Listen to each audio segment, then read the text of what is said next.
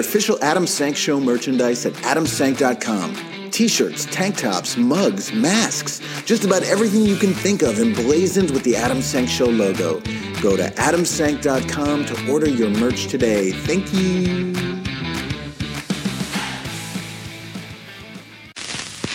Warning. The program you're about to hear contains highly offensive and indecent material. This is the Adam Sank Show. If it's in my hand, I'm gonna suck it. Powered by DNR Studios. And now... the one, the only, Adam Sank! Bottom. Yes, I forgot to mention last time we shortened the opening because it had been 2 years. And I felt like you had all heard that long-ass opening enough times. It goes on for 90 seconds. It's too long. So we abbreviated it. And unfortunately, you no longer get to hear Gail saying, "I think your butt is telling you, no más, por favor." But you can go back and listen to the 100 episodes in which she did say it. Welcome to the Adam Sank Show. We're not live, but this is a brand new episode if you're listening at 11 a.m. Eastern on Saturday, July 11th, 2020 at dnrstudios.com, the only place you can hear this podcast live and throughout the week that it first airs. If you listen elsewhere, please leave ratings and reviews. It's been a long time since we've gotten a new review.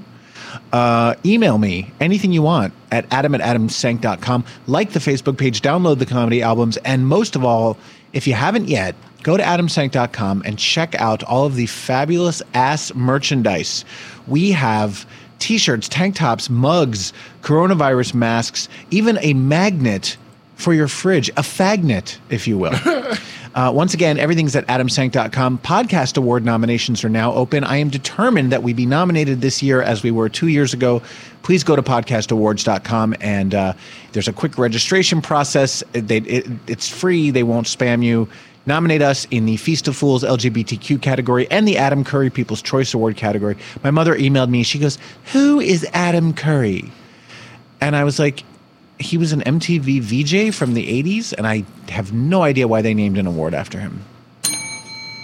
I also don't like the name of the LGBTQ category, but you know what? But we still want these awards. Beggars so please can't be nominate us. choosers. Exactly. We have an actual guest today. He's going to be on the phone, but it's going to be a nice, clear connection, unlike the phone interviews we were doing for so many weeks.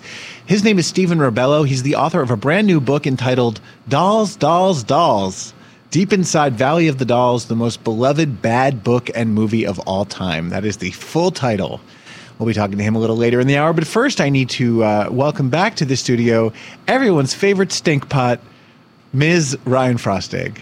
Hello, it's me. Ryan biked to the studio today, and it's quite humid here in New York City. And she was ripe when she walked through the doors. I just smelled myself. She doesn't believe in deodorant. No. That's correct. I'm wearing natural deodorant right now Which because Adam doesn't requested work. that I apply it, and I think I smell great. gross. It is gross. Thank you, JB. JB is also here with us, as always. We are expecting a special guest in studio. We are, and hopefully that guest arrives. It's a surprise. Surprise, motherfucker. Wait, where is that? I don't have that on my board. Yeah, it's on another board. I need that, and I need bottom added to my board. We all need a bottom. Bottom. Where am I? Okay, I thought you were going to play the sound effect, JB. I thought so too, but clearly I lost it. Yeah. It's okay. I'm sorry. Okay, I got it. I'm Bottom. I'm here in studio. Oh, well. The show is starting out on a high note. Okay, so we're going to actually start with a new chapter in the Leah Michelle is Secretly Mean series, and we have not yet recorded the bumper, so Ryan and I are now going to perform it live. Ryan, you pick the first note. Ready? She starred on TV's Glee for 6 long seasons. Her co-host hated her for many reasons, but now they're speaking out. Leah Michelle's a bitch. Still got it. Thank you. The lyric is castmate. Yes, I fucked up because I was doing it from memory. Ryan was actually reading. I don't know what you're talking about. He's a much more professional performer than I am. Okay, so I have to say I feel a little guilty doing stories about Leah Michelle once I found out that she's 8 months pregnant. This is not a good time to be dragged through the mud on You social media. mentioned that when we were gone. I was like, nope, it's perfect time. Who cares? I mean, yeah, it doesn't make her a good person, but it does. I mean, that's really fucking tough to be pregnant under quarantine too. What But makes anyway, think pregnant people are nice? Okay, my mom was pregnant. She was not nice. JB's mom, if you're listening, call in at 844. No, actually, you can't call in. We're not live. But send us your rebuttal. So another one of Lea Michele's former co-stars has come to the tea party and spilled the whole pot all over the tablecloth. And I actually know who this is. He used to live in New York. We used to go to the same gym. I used to ogle him from afar. Oh. He was always very friendly, but we never did it. His name is Craig Ramsey. He is a muscle queen, best known for appearing on Newlyweds the First Year. And he worked with Michelle back in the early 2000s on the Broadway revival of Fiddler on the Roof, along with Francis Toumbacaris, a fellow chorus member who talks like this because he's from Greece. Anyway, Friend of the pod. Sexy Craig Ramsey, who I want to get on this podcast and in my mouth, he was speaking to David Yontif on the podcast Behind the Velvet Rope. He did not hold back when asked about working with Lea Michele in Fiddler. He said, I think she's a despicable, horrible human being. Oof. And I think she's lost touch with reality. He continued, we were in Fiddler together. Rosie is awesome. Rosie O'Donnell played Golda. Mm-hmm. I still talk to her. She's a huge mentor, and I respect her, how she's been able to survive and thrive with all the nonsense that was tossed at her. But as far as Lea Michele is concerned, I think she's one of the most entitled people I've ever come across in the business. Damn. Ramsey recalled the day Michelle landed her career-changing role on Glee. I was there when she got the call, and I think the entitlement just came over her body. She was possessed with this from that moment on. He went on to explain that the two of them moved from New York to LA around the same time. They remained friends, but he says her sense of entitlement and self-aggrandizement quickly got out of hand. He said, I cared for her greatly, but the amount of entitlement, I've never seen the likes of it, especially Broadway. You can't mess with Broadway. You can get a reputation very quick if you don't respect where you come from. He says, Michelle is talented, but that doesn't matter if no one wants to work with you. We won't recap all of the other people who've come forward to say that she's a terrible person. But the other new story is that, according to Star Magazine, her marriage is on the rocks, too. Oh, my God. Maybe that's why she got pregnant. She thought a baby would save her marriage. She also lost, what's his name? Not Corey so Monteith. long ago. So she really has been... She was with Corey Monteith, Yeah. her co-star on Glee, who died of a heroin overdose. Right. After he was supposed to be clean, apparently. The Glee cast has not fared very well. Two of them are dead. Corey Monteith is dead of a heroin overdose. The guy who played Puck, that hot guy, was accused and charged with child pornography and wound up killing himself. Right. And Lea Michele is now officially canceled. But anyway, the Star says that like her marriage to Zandy, his name is Zandy. Zandy Reich is on the rocks. Zandy. She's allegedly distraught with that her good girl image has been destroyed and has become short-tempered and hormonal. I mean, I don't think she was ever long-tempered. Oh. But Gossip, this was on Gossip Cop. Gossip Cop says they're not defending Lea Michele's behavior, but that doesn't mean that her marriage is really falling apart. Gossip Cop checked in with a mutual friend who told us the story was false, adding that Lea Michele and Zandy Reich are stronger than ever and so excited about the new baby. Zandy. That sounds like an official. What voice is that? You know John Travolta in Grease? Okay. Zandy, no! Oh, Zandy, baby. Zandy! Yeah, I thought you were doing Michelle is You sounded like you were doing the voice of Davy and Goliath. Did you ever watch that show growing up? I think it was before your time. So when I was little, on Sundays there were no children's shows except for one that was produced by the Church of Jesus Christ of Latter-day Saints, and it was about a boy and his dog. It was a claymation series called Davy and Goliath. Oh, okay. I think I know that. And Goliath was always like, "But Davy." Oh, you mean with the brown dog, That would right? be wrong. Yes. Okay, then yes. Yes, I do. Zandy. Anyway, here's to wishing Lea Michele a happy, healthy delivery. I would not wish otherwise on anyone, but I do hope that she grows as a human being Yeah. And I hope she's a good mother.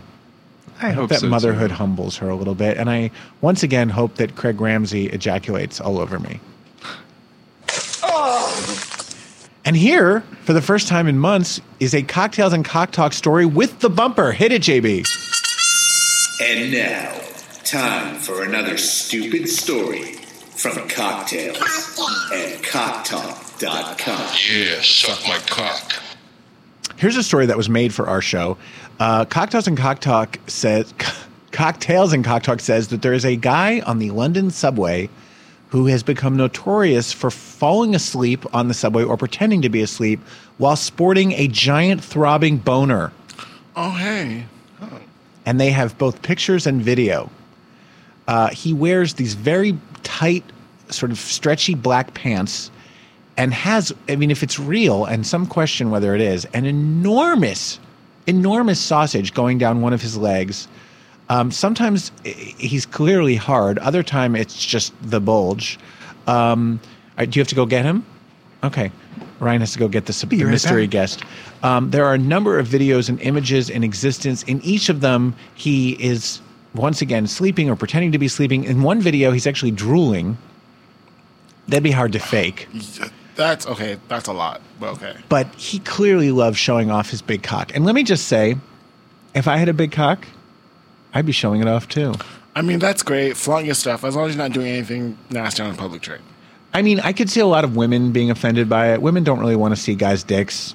I mean, if they don't know them. But here's my counterpoint. He's not touching himself or anything. It's just there. But you know when someone is wearing really obscene clothing. Like I do to show off my ass. Okay, but that's like, we shouldn't talk about people's clothing because women also wear obscene clothing too.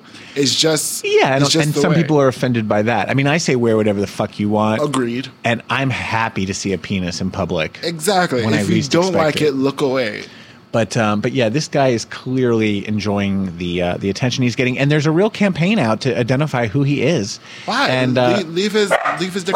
Well, no, not necessarily to shame him, just to celebrate him and learn a little bit more about him. I mean, I'll celebrate him down my throat.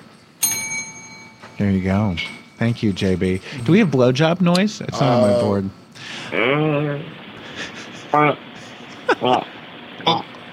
We have to get a new one. We do. This one sounds like, oh. Yeah. It's not giving me blowjob. The next time I'm blowing someone, I'm just going to ask them to record me on their phone so that we can get new sound. Oh, okay. So our mystery guest has arrived. He has opted not to be on microphone, but I will just tell you that it is Ryan's boyfriend, Boy Wolf. He is here. He just biked from Boy Brooklyn. Wolf. He is taking care of Lady. Sweetie, if you don't want to be on mic, you don't have to, but you might want to put headphones on just so you can hear like the sound effects and stuff. Your call. Yeah. Right now he's playing with Lady on the sofa, and she is a very could important, not be happier. Yes. All right, so another Cocktails and Cock Talk story is about public train wreck Chris Crocker. Oh, yes. Now, Leave Britney alone. Yes, Chris Crocker rose to internet fame with his Leave Britney Alone video. He's been through so many different incarnations. He's been like a kind of a femme boy. He's been a hot butch porn star. Yes. He's been many things. He blocked me on Twitter a while back after he just was tweeting so much crazy shit. And I was like, Chris, please get help. And he was like, fuck you, and blocked me. And anyway, he's got like 1 million followers. He was doing a live OnlyFans stream. Oh, boy. And in the middle of it, he had an accident. This is so unfortunate. No. Oh, my goodness. That is so unfortunate and disgusting. He said, it's one thing to have, he posted to his Twitter account, it's one thing to have an accident in private. It's another to do it in a live chat. The guy knows I didn't mean to poop on him. I did prepare, but I think it just goes to show that no matter how much you prepare before a scene, things can happen. We do question why Crocker didn't just mass message his OnlyFans followers to apologize rather than posting it to his entire Twitter. But with the wild and unpredictable content that he's posted on social media pages before, including being involved in a race play blackmail threat and some bizarre tweets about going to rehab, we wouldn't be surprised if this was another ploy for promotion, although we're not sure scat is the way to promote your content most efficiently. Probably not. Yeah. It's a weird one. It did, however, spark a number of warm, comforting responses from his followers telling him shit happens. Yeah, girl, I went through that. Time I cleaned for an hour, and it still happened. Yeah, but you were not live on the internet streaming your sex out to the world. You're right, because no one deserves to see this for free. I feel like it sounds very on brand for him. I wouldn't be surprised if the whole thing was set up. Yeah. Now, I'm not. He's a major By the way, stunt I'm queen. not paint shaming. He shamed his own paint. Exactly. Also, this is one reason why you never want to stream live anal sex. I mean, I understand OnlyFans, people make a lot of money putting their sex videos up, but like, pre-record that shit. Yeah, edit it, do it properly. Because shit does happen. I mean, I'm clean. We're only human. I'm clean like 95% of the time that I get fucked, but every once in a while, when I least expect it, that 5%. They'll sneak up on you. Meanwhile, this is an old story. I love that sound effect because there's a long delay between the first and second shit. Right now, Lady is in heaven. She's sitting on Boy Wolf's lap, living her best life. She looks like she's on microphone. This is the calmest she's been all day. Paul, we need you here every week to be Lady's handler. This is a very old story that I saved for just such an occasion as today. A Michigan man has been accused of starting a riot inside a gay bar after going on a butt-grabbing rampage. Oh, my goodness. Wait, what? This happened in Royal Oak, Michigan. And actually, it happened, I told you it was an old story. It happened 4 days before Christmas. Oh, my God. It's really of the moment. At Soho, a popular gay bar in Ferndale, Michigan. Who knew there were gay bars in Ferndale? 75-year-old John Coleman allegedly grabbed a man's butt twice before punching his friend in the face and then offering him money for sex. Oh, no. This started a fight that had everyone inside the establishment throwing punches at one another. So, more recently, like a month ago, Coleman had a video hearing with the Ferndale District Court after being arraigned back in March. According to police, an unarmed 37-year-old man was enjoying drinks with his friend when Coleman approached him and immediately got handsy with him. A sergeant said, quote, Mr. Coleman twice grabbed the victim's buttocks without permission. You know, I don't mind when people grab my buttocks without permission. As long as they don't. You're cute. Just don't squeeze my nipples. Oh, well, yeah. I fucking hate that. You can grab my butt. The victim's friend intervened and told Coleman to stop. At that point, the friend claims Coleman socked him in the face.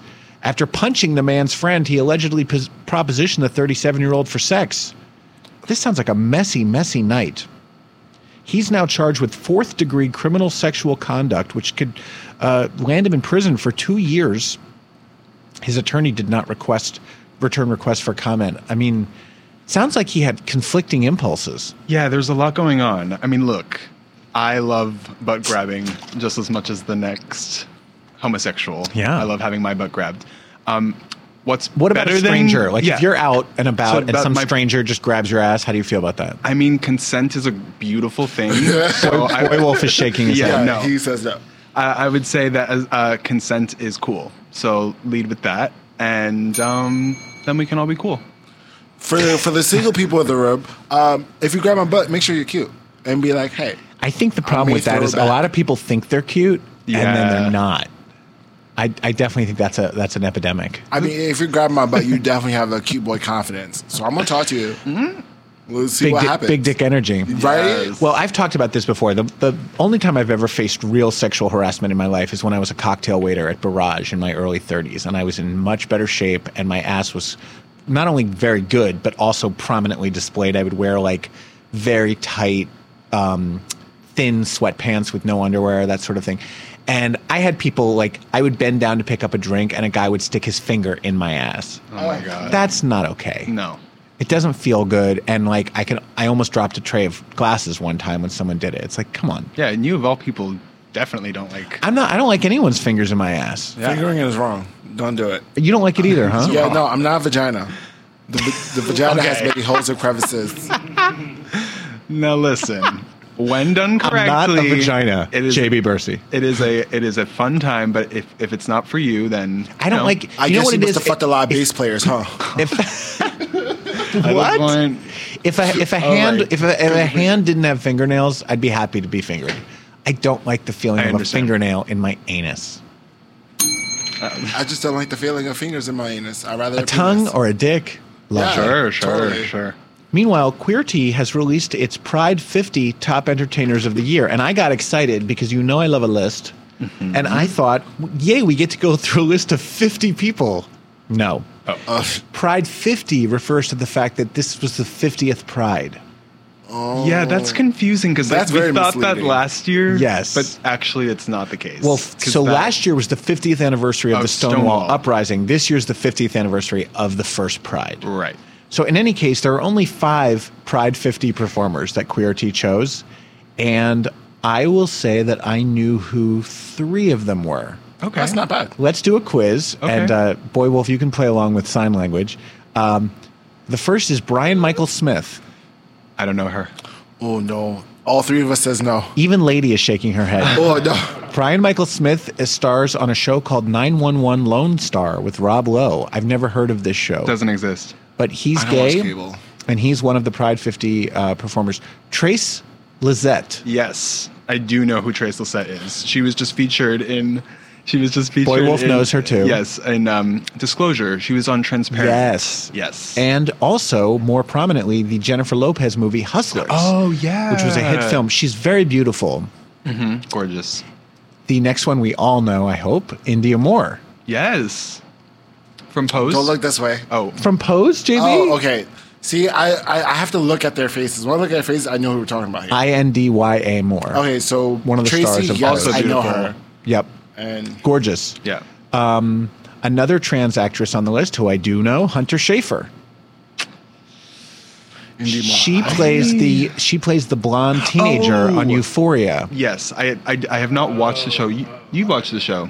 I She's haven't watched really terrific. She's one of these actors, like she's a real find. Yeah. She's such a natural actor. There's no artifice. She's Yeah. just herself, and she's Yeah. really compelling. I love that. And then the last one is my favorite one on this list, Jeremy Pope, Tony Award winner from Broadway's Choir Boy and Ain't Oh, Too Proud, yes. recently starred in the Netflix series Hollywood Oh, yes. as the screenwriter, Mm-hmm. the gay screenwriter who winds up with Rock Hudson. yeah. Spoiler alert.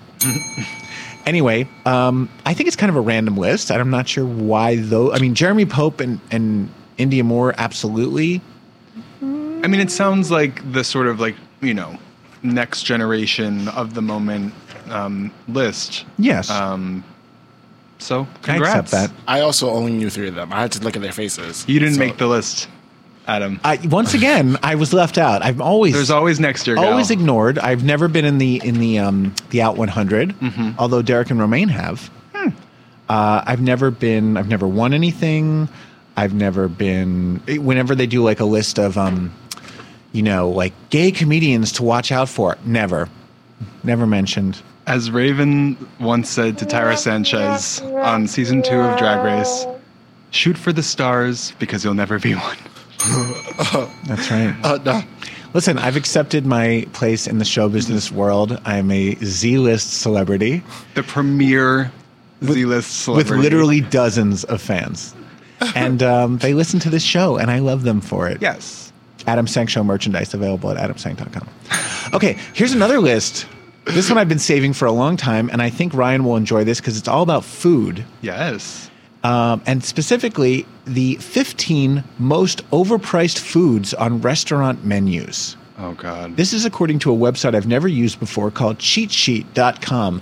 I went down an internet hole one night when I was high and somehow wound up on cheatsheet.com and 15 most overpriced food items.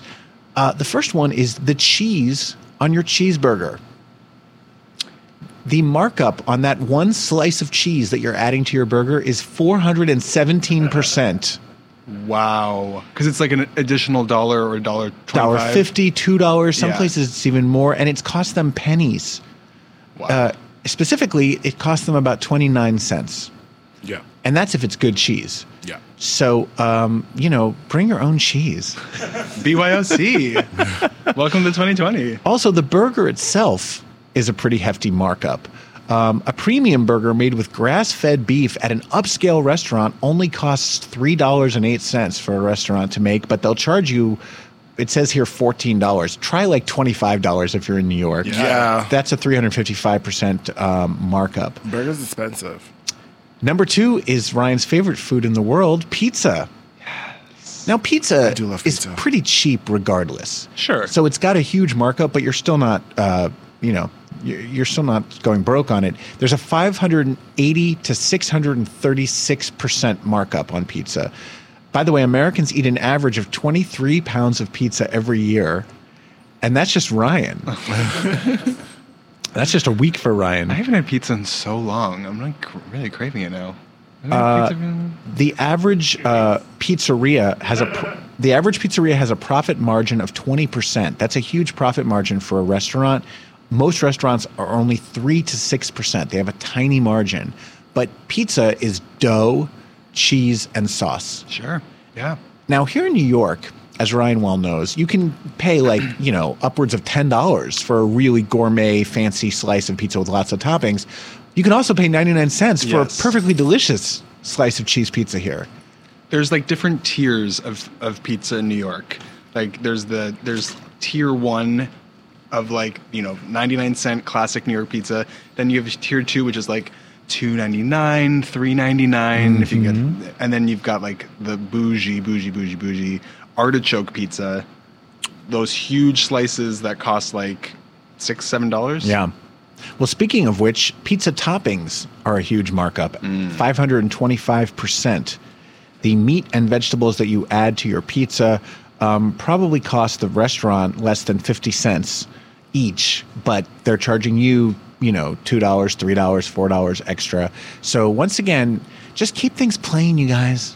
Just keep it easy. Just keep it simple. Yeah. Another huge markup is appetizers. Oh, God. When you go out to a restaurant and it's like, should we get some appetizers? Always. You are paying through the nose. And one of the things that's most marked up is calamari. Oh, yeah. Now, I don't have any interest in eating squid. I never did. But when you order calamari, you're not eating squid either. You're paying a lot of money for basically fried bread. There is so little squid in there. And whatever they are putting in, it's like the shit of the squid. Anyway, appetizers are small, they're cheap, and restaurants love when you order them. They're cheap to make, because they can charge like $15 for an appetizer. That's again, why I get me wings. Burritos. I feel right. When you get a burrito, the extras are a huge markup, between 285 to 426%. Pasta is a total ripoff. If you go out to a restaurant and order a bowl of pasta, you are ordering something that costs pennies. Yeah. And paying upwards of $25. In New York, it's not uncommon to get a bowl of pasta for $25 at a really good restaurant. Which is why I don't eat pasta. Well, see, I have to a lot of times because I'm vegan, and sometimes it's the only thing on the menu that I can eat. Yeah. But if you were cooking it yourself at home, it would cost you $10 to feed your entire family with pasta. Oh, yeah. Pasta costs $1.27 a pound. Tomatoes cost $1.90 a pound. This is not an expensive thing, and yet, when you get a really good plate of pasta at a restaurant with a great sauce, it is delicious. Dente, that really good thick pasta, like a nice thick noodle, like a ravioli. Ooh, that like too. A pumpkin ravioli. And gnocchi. Gnocchi's so heavy. I love it. It is heavy, but it's very easy to eat. Like it's just very like you take 1, 2, 3. I rather panini. Thank you for acting that out. 3 different color panines. I like that because I like to make my own hamburger. Panini? Yeah, I think it's so called. Oh, I got like a panini? No, not like a panini. It's like the tricolor pasta with this orange, green, yellow. Oh yeah, yeah. I like that kind of pasta. Pretty. Tortellini? Oh yeah, that is tortellini. Yeah, tortellini. There we go. Yeah. Another huge markup item is eggs. Now again, eggs don't cost a lot. When you go to a diner, you can get eggs for like $4 or $5, but they're very, very cheap to make. These are things you should make at home rather than going out and paying for them. Your $9 Denver omelet is marked up by 566%. Oh God. A dozen eggs only cost $1.41, 12 cents an egg. Pancakes has a huge markup. Now this surprised me because when I think of pancakes, I think of IHOP. And you can get a hell of a lot of food at IHOP for very little money. True. But apparently pancakes have a 900% markup. They are very cheap and easy to make. It's just flour and water, basically, a little bit of egg. But some places do like fancy pancakes where they have like, you know, like a little fruit topping or, you know. Sure. Some sort but of fruit's cheap too. Yeah. A plate full of pancakes costs about $1 to make, and most restaurants will charge about $10 for it. This one's interesting. The second cheapest bottle of wine on the menu. Not the cheapest, the second cheapest. Huh. Restaurants love to get you drunk. Compared to other menu items, there's very little labor involved in serving you wine, so they make a nice profit. But people who don't know much about wine but don't want to look like a cheapskate will often order the second cheapest bottle on the list. By the way, I have no problem looking like a cheapskate, and I will always order the cheapest bottle. Agreed. But those bottles, those second cheapest ones, have the highest markup. So you'll get a better deal if you either splurge and get one of the more expensive wines, or if you get the absolute cheapest. I don't know how they figured this out. That sounds like bullshit to me. But speaking of alcohol, beer and cocktails have a massive markup. This is how restaurants make their money. Yep. The price of a glass of wine, I mean, you can pay $12, $15, $20, $30 for a glass of wine. The whole bottle costs less than that. Yeah, you can buy a bottle for $9. Absolutely, especially when you start ordering top shelf liquor, which I don't know that there's a difference between expensive vodka and cheap vodka. Well, and it's also like Except for Hennessy. That's the only exclusion. Why Hennessy? Okay, so during recently in the quarantine, I have tried Hennessy. I was very against it, but there's something about Hennessy has that nice, smooth barrel taste you don't get from any other cognac. So I guess Hennessy is worth its price, but I just think it's market up because it's marked up to black people, so they want to mark it up higher. Interesting. Yeah, I mean, when you go to a restaurant and you order a cocktail, it is typically like, you know, they put a ton of ice in it. Like there's these tiny little glasses. Yeah, it's always like you're paying like in some bars you're paying $16 for a cocktail. You want it to be mostly alcohol, but it's not going to be mostly. I'll tell you what a cheap Jew I am. When I go out for a night of drinking, let's see if Paul can relate to this. I'll have a couple glasses of wine at home first. I'll get my buzz on before I leave the house. Do you bring a flask? I have brought flasks. I'm a lightweight. I can't. Oh, he's talking. I don't think your mic is on. Oh, no. But yeah, I mean, I'm a lightweight too, but the idea of spending, $10 on something that is, yeah. Anyway, the next one on the list is coffee. And I say this all the time. Do not buy your coffee out of the house. Make your own damn coffee. Coffee has a markup of between 300 and 2,900%. I am ashamed at the cost of. You could build a house with what you spend on coffee. That's why I make my coffee in studio. I mean, it's cheap. we usually make coffee. Yeah, we make coffee in the morning, but like when I'm like during the day, I like to have like some iced coffee, a little pick me up, and the place near my apartment that has the most amazing cold brew, it's $5. And you know how much that coffee costs them to make? It's about 28 cents. Yeah, you can make that at home, girl. 66 cents per cup if you use K-cups. Put some ice in it. Number 13 is fish, especially fish is sushi. Sushi has a huge markup. It doesn't say how much exactly. Here's one that is a huge, very popular dish with people who are trashy, in my opinion. Lobster mac and cheese. Yes. Now, you may think you're getting a better deal on these dishes because they have a fancy ingredient like a lobster, but really the lobster in your mac and cheese is just the scraps from shells, not the prime flesh from the lobster tail. In other words, the restaurant has found a trick of squeezing a bit more profit from their fucking leftovers and throwing it in your mac and cheese and charging a fortune for it. What you're eating is like 95% mac and cheese. So I'm planning to make me a shrimp mac and cheese because shrimp is cheap. And if you make like it yourself, you probably are getting a good deal. Yeah, totally. So that's going to be on my list. I'll make that next week. Congratulations. Let us know how that goes. And the last one on the list is Kobe beef. Kobe beef usually isn't Kobe beef. They just call it that. It comes with this huge price tag of $100 or more per steak. But really, a lot of time it's just bullshit, and there's no way to prove that you're really getting Kobe beef. So that matters not to me as a vegan. But it's good to know for you meat eaters out there. The more you As a know. meat eater. And now it's time for our first guest segment since we've gone back to the studio. So here we go. After its publication in 1965, Valley of the Dolls shot up the New York Times bestseller list and stayed there a record-breaking 65 weeks, eventually becoming the best-selling novel in history. A year later, the movie version came out starring Barbara Parkins, Patty Duke, Sharon Tate, and Susan Hayward. It was critically savaged, but became an instant camp classic.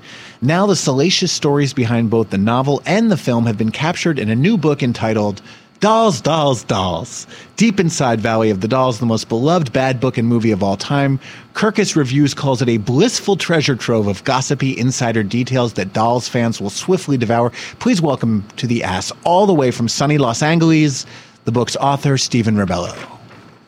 Stephen, welcome. Hello. It's nice to be with you. How are you, sir?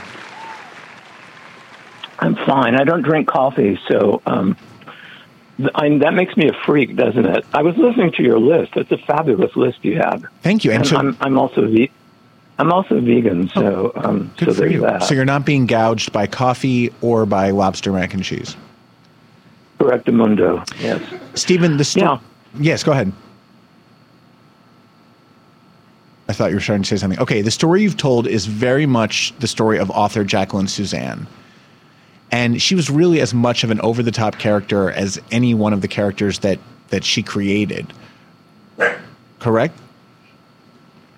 Yeah, I would say that. I mean, she was, what we would call a self-actualized woman. I mean, I remember her as a kid. I grew up in New England, and I remember her on television, and I just thought she was this fantastic, space alien because she was so big and so, so made up and so many wigs and always had snappy things to say. And I thought that's what I'd want my Auntie Mame to be. If there were an Auntie Mame, it'd be Jacqueline Suzanne because she'd be hilarious and sophisticated with the people that she needed to be and really filthy down dirty when she needed to be in private. So I always thought Jacqueline Suzanne was this incredible, extraordinary woman. And, with all the women in this book, as I researched and dug in and interviewed, I just found that their stories were so, deep and twisty and interesting, far more so than I thought.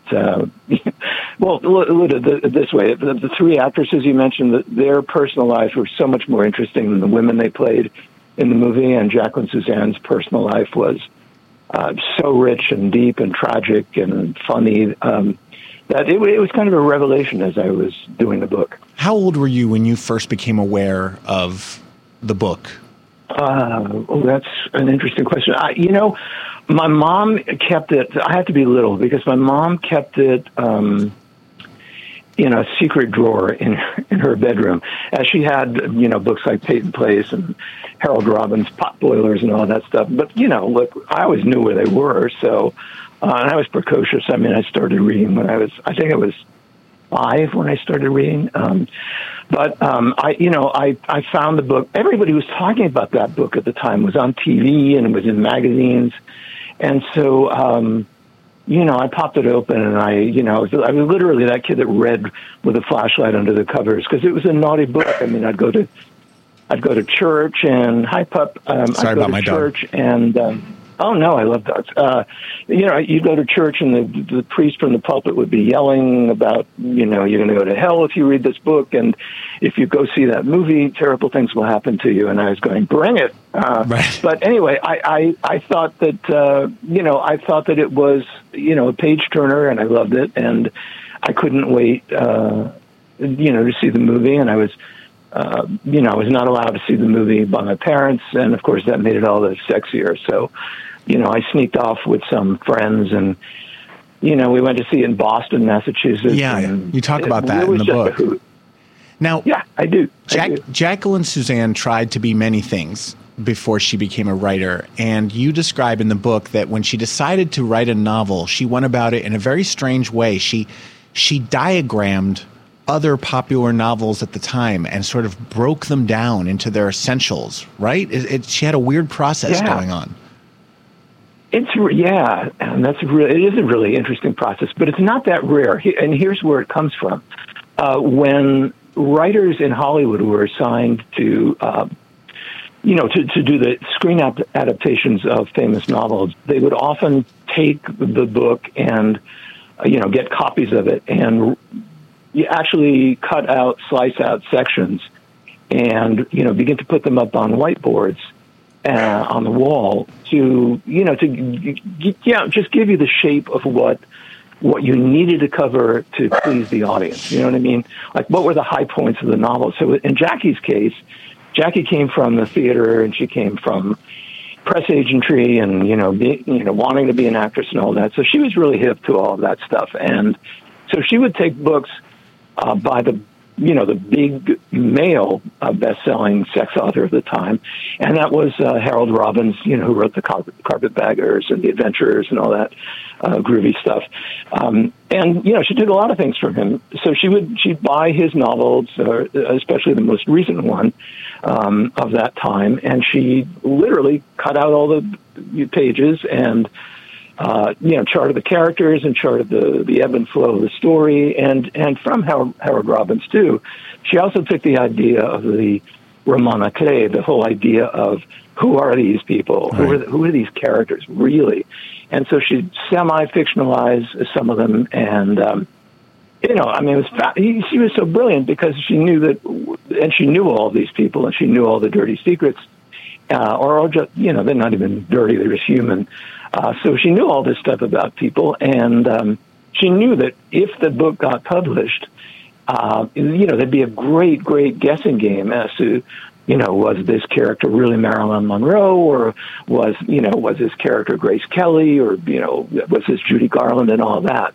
So, yeah, that was her MO, and she was great at it. Let's talk about that, because you describe a lot of people, real-life people in the book on whom these characters were based.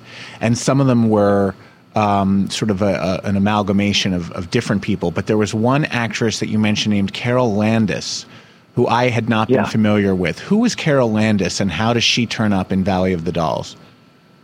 Yeah, that's a great question. Carol Landis was one of the many actresses that Darryl F. Zanuck, who was the head of Fox Studios, 20th Century Fox, put under contract. He always liked blonde women and dark-haired men. So you had people like Alice Faye and Betty Grable and Carol Landis and, the great dark men, as they used to call them, Tyrone Power and Cesar Romero and Don Amici. So Carol Landis was this really beautiful, blonde, stacked showgirl type, maybe minimally talented as an actress, but very beautiful and actually quite smart and lovely and sexy. And, one of the rumors about poor Carol Landis is that she was one of the people that Zanuck had under contract and had some kind of codicil or, some kind of clause in the contract that said that she had to be available to him sexually. And he just exploited the hell out of her, whether or not that's true. He exploited the hell out of her. And she was a really bright, sensitive, gorgeous woman who had a terribly disastrous affair with the actor Rex Harrison. If people remember him, they may remember him from... probably My Fair Lady or The Agony and Ecstasy. But he was married, and he wouldn't marry her, and she was bisexual, which was also fabulous, and Jackie had an affair with her, Jackie Suzanne. And she became the character of Jennifer North in Valley of the Dolls, married with lots of information from Marilyn Monroe. And the role, of course, was played by a tragic actress in another way, Sharon Tate. Yeah. So that's a long answer, but that's kind of how it became Jennifer North. And it's interesting. You mentioned Jacqueline Suzanne's bisexuality. She seemed rather, matter of fact about it. I mean, she had, many famous relationships with men, including her husband, Irving Mansfield, to whom she was married for decades, and yet she regularly had affairs with women and didn't seem bothered by it in the least. She seemed sort of comfortable in her bisexuality. It seemed from everything I've read. I agree. Yeah, I think she was, and I think I'm glad that you mentioned Irving because sometimes people just think of him as a joke or a sidebar, but that was a real love story. Those two were really close. I think he understood her. He was modern in that he understood her needs, and he knew that she would come back to him, and she understood his needs. He had very high priced. A series of prostitutes, sex workers that he would go to, and they seemed cool with it because their foundation was pretty solid. So I think that I love that you're talking about Jackie Suzanne or asking about her because she was, I just think, a very modern woman. And the odd thing though, Adam, about her bisexuality is that. She wasn't cool with writing about gay guys, but she was cool. Yeah, she was nasty toward gay men, at least in her books. Yeah, in her books. I mean, apparently in real life, she was pretty great with gay guys and had lots of gay friends and didn't have that thing. But in her books, somehow she took kind of a moralistic, nasty tone, which I know rubs a lot of us. Gay, straight, bi, whatever, the wrong way, and I get it. But we're talking about in her real life, she seemed to be a pretty cool lady. She had affairs with Ethel Merman and Coco Chanel and lots of people and lots of, as you said, famous men. And she was really attracted to. Older men, Jewish comedians. Yeah, old Jews. Older men with large penises. Older men with large penises. I mean, I think that's pretty much. I mean, there's nothing wrong with that. But no, we love Jackie for that too. But she liked a snappy, funny guy because she was a really sophisticated, funny, quippy woman, and she was what used to be called a broad. A broad, oh man, I wish there were still broads. I loved broads. Stephen, you mentioned you mentioned Carol Landis as being sort of a model for the Jennifer North character. Let's go through the other main characters. Who was Neely O'Hara supposed to be? Well, I mean, I think the big takeaway that anyone had, I think, reading that book and still does, is that that's Judy Garland, pretty much to a T.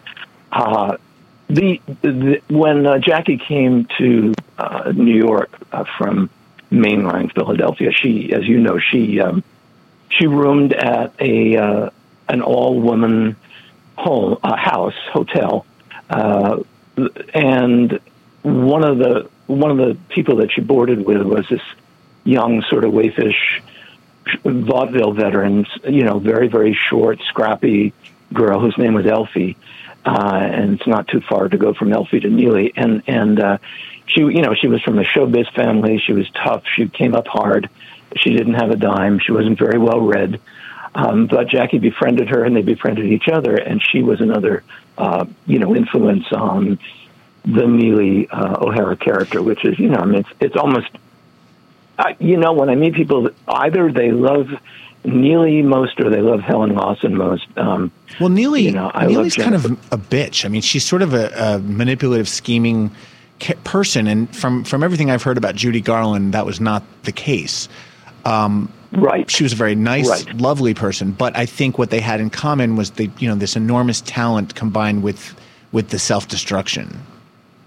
Exactly, the enormous talent without very many life skills.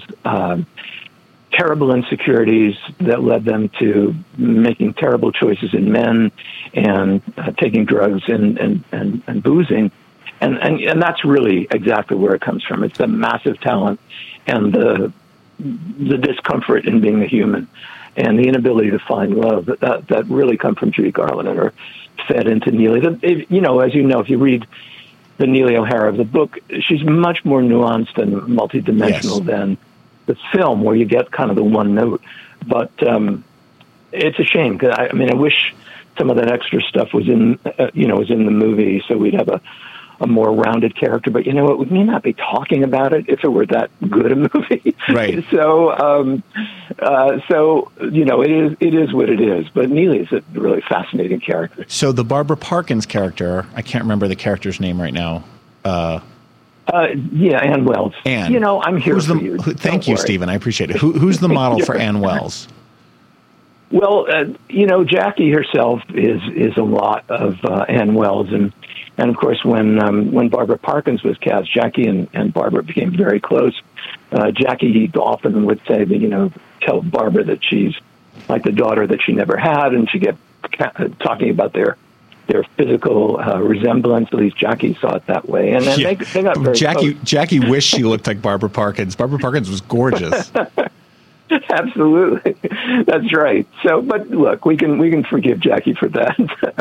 They had similar hair, you know, right? Yes. And I think Jackie also saw herself as a classy, you know, woman who was brought up correctly, and you know, and Barbara Parkins certainly had that. You know, that beautiful cultured voice, and that, you know, that sort of cool Grace Kelly kind of thing. But you know, Grace Kelly is another little bit of an influence on the Ann Wells character. And there's a couple of Jackie's friends, you know, with whom she palled around, who also fit into it. So, you know, it's, as you said earlier, those characters are amalgamations of a lot of people, and it's part of the Guess Who Don't Sue routine, which is... Right, because they were so afraid of getting sued. Now, obviously, Helen Lawson has to be mostly based on Ethel Merman. Yeah, exactly. You know, with whom Jackie had an affair. So I would say 90% Ethel Merman. There's certainly some Betty Hutton in there. There's certainly some Mary Martin. So much so that Mary Martin, when she read the book and others, you know, was poised to sue. I mean, even Sophie Tucker, if you can remember that far back, the vaudevillian actress and singer Sophie Tucker read it and said, well, that's me, and I'm going to sue that bitch. Yeah, so again, there are elements a little, you know, it's like Dolly Levi. I put my hand in here, I take a little from here and there, and it all becomes a character. But you know, let's not make any mistake. Jackie Suzanne was very, very gifted in creating really big, larger-than-life characters that made you want to turn the page or made you want to see the movie. So the book comes out, and before it even becomes the massive bestseller that it did, Hollywood is jumping on it for the movie rights, and, you know, pre-production starts, and you describe this torturous process of multiple screenwriters, multiple directors, you know, people getting hired and fired. Why was this movie so hard to make? And why was the end product such a disappointment to Jackie herself and to so many others? Yeah, well, part of it is that the novel is, you know, it's like basically 3 decades. And so there was always the issue of, are we going to do all that story, or are we going to boil it down? And so that became, you know, this. You mentioned this multiple screenwriters. That was part of the problem.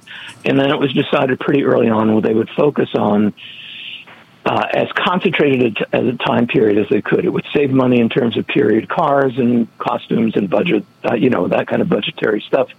And it would save money on characters aging and having to do makeup and those kinds of wigs and all that. So there was that.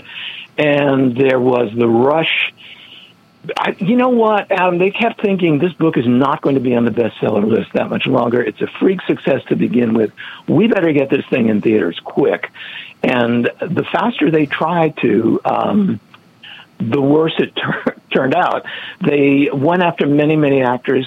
Candice Bergen sort of gamed them for at least 6-7 months because they wanted her to play Anne. They wanted Barbara Streisand to play Neely. She was pregnant. You know, they went. Can you imagine Barbara Streisand? That would have been fabulous. Epic. And she could have done her own singing. Yes, and she would have sounded like Neely O'Hara, like someone who's so good that you have to sit up and pay attention. Right. You know, and then it was Raquel. It was going to be Raquel Welch Right. and Margaret, or any number of people, in different roles, whether it was going to be Neely or it was going to be Jennifer. So the casting was a mess. Meanwhile, Daryl Zanuck is yelling at his son. Look, in the 40s, I would have put Carol Landis as Jennifer. I would have put Gene Tierney as Ann. Well, we could have done this in 22 weeks instead of months and months and months. So it was a mess, and I think unfortunately the wrong screenwriter said yes, and the right screenwriter said no. The right directors like Joe Mankiewicz, All About Eve, People Will Talk, A Letter to Three Wives, he said no. Ernest Lehman, the screenwriter of North by Northwest and From the Terrace, Sound of Music, he said no. So they got who they got. And then they decided we're not going to spend money on the big movie stars.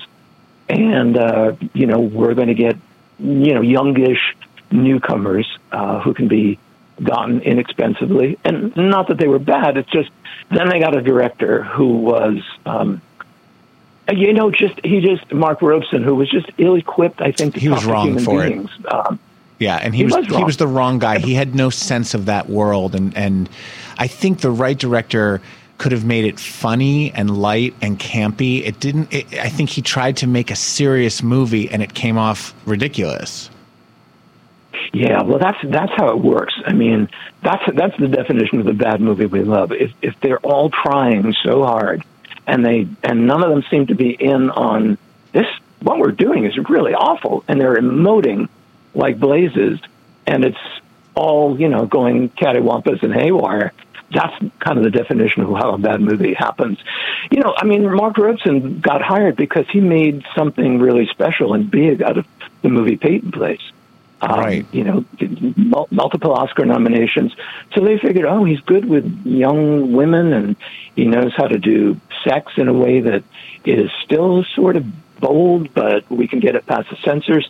So I sort of get why he was chosen, but he just seemed to have no idea how to talk to women, no idea how to capture that world, as you just said so well. And he didn't even know how to deal with the drugs. It's just, okay, here are pills. We don't really know why they're taking them, but right. We'll have the actress spin the bottle around and fall in the Malibu sand, and you'll fill in the details. And man, that's not how it works. So, and of course, poor Patty Duke, who was going through terrible mental issues, was just out of whack and needed help and wasn't getting any. And needed a better director. They were just, yeah. We just have a couple minutes left, Stephen. I just want to quickly ask you about the fact that Judy Garland was supposed to play Helen Lawson. What went wrong? Probably hiring her. She was a great choice in terms. She was a great choice in terms of big star, big voice, and she certainly had oh my God, but Judy Garland is a character in the novel. What is she doing in the movie? I mean, all of that was very smart on the part of 20th Century Fox, but the director treated her like crap. She wasn't meant to ever to feel secure or cared about or even wanted for the movie. I think Mark Robeson wanted Susan Hayward from the get-go, and Judy was set up for publicity. I think they said, let's pay her a lot of money. She's probably not going to make it through, but if we pay her a lot of money, she won't sue us. It would have been so interesting to see Judy Garland play a villain, because we never got to see that. I couldn't think of a single role of Judy's where she was anything but a sweet and lovely person. So I would have loved to have seen her. Yeah. And for me too. The biggest mistake in the movie, the thing that most leaps out at me every time, is when Neely O'Hara pulls off Helen Lawson's wig. The hair she's got underneath is just as nice as the wig. Why didn't they just put her in a wig cap or put her in a bald cap? It makes no fucking sense. Because Susan Hayward was very pretty and had an ego and refused to do it. If you see in the book, No, it makes no sense at all. And she looked beautiful. Dolls, Dolls, Deep better Inside than Valley of the Skin Dolls is on sale now wherever books are sold, including Amazon.com. It is a paperback book, so that makes it ideal for beach reading. Stephen, how can people follow you or follow the book online? You can find me on Facebook, on Instagram. The book is available everywhere, and it's a bestseller, and I'm very grateful. Yes, and the reviews have been terrific. I loved reading it. Thank you so much for joining us today. Ryan and JB, plug yourselves. You can follow me at Ryan Frosting on Instagram and Twitter. You can follow me at StalkingAnarchy12 on Instagram. Thank you again to Stephen Rebello, Ryan, and JB. The Ask will be back next week with a brand new live episode and our special guest, YouTube star Colin O'Leary. Subscribe to this podcast at dnrstudios.com. Don't forget to order your Ask merch at adamsank.com and nominate us at podcastawards.com. Follow me on Twitter and Instagram at adamsank. Email me at adam@adamsank.com. Have a great week, bitches. Bye. Bye.